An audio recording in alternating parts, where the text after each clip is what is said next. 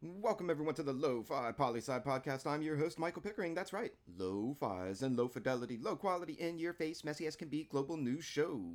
It's Tuesday, Lo-Fi Nation, and you know what that means. It's time for Tuesday's Top 10 list. Every Tuesday, we look at global indicators and surveys to see what countries hold the top 10 rankings in particular categories.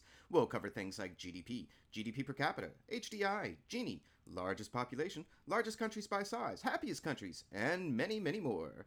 And if you're unsure what some of those things are, no worries. We'll cover each of them before we jump into the list. And it's officially my summertime, Lo-Fi Nation. And as such, this will be a bit of a short one today. This list is to all the places we want to go around the world.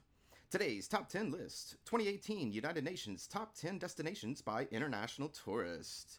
Jumping right into it. Number 10, the United Kingdom. Number 9, Thailand.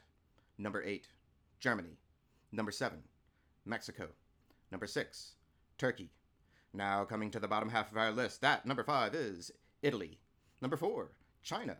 Number 3, the US. Number 2, Spain. And 2018's top tourist destination country in the world was France.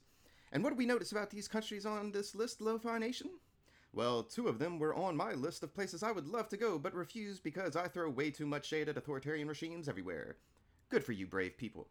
We also notice that 6 out of 10 of these are the freest and most democratic countries in the world. 2 others are middle of the way as far as freedoms go. And China is really the only true authoritarian regime on the list.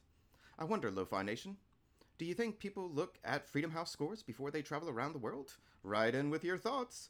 And that's Tuesday's Top 10 list. Always remember that Lo-Fi Poli-Sci is more than just me. It's the we that we be.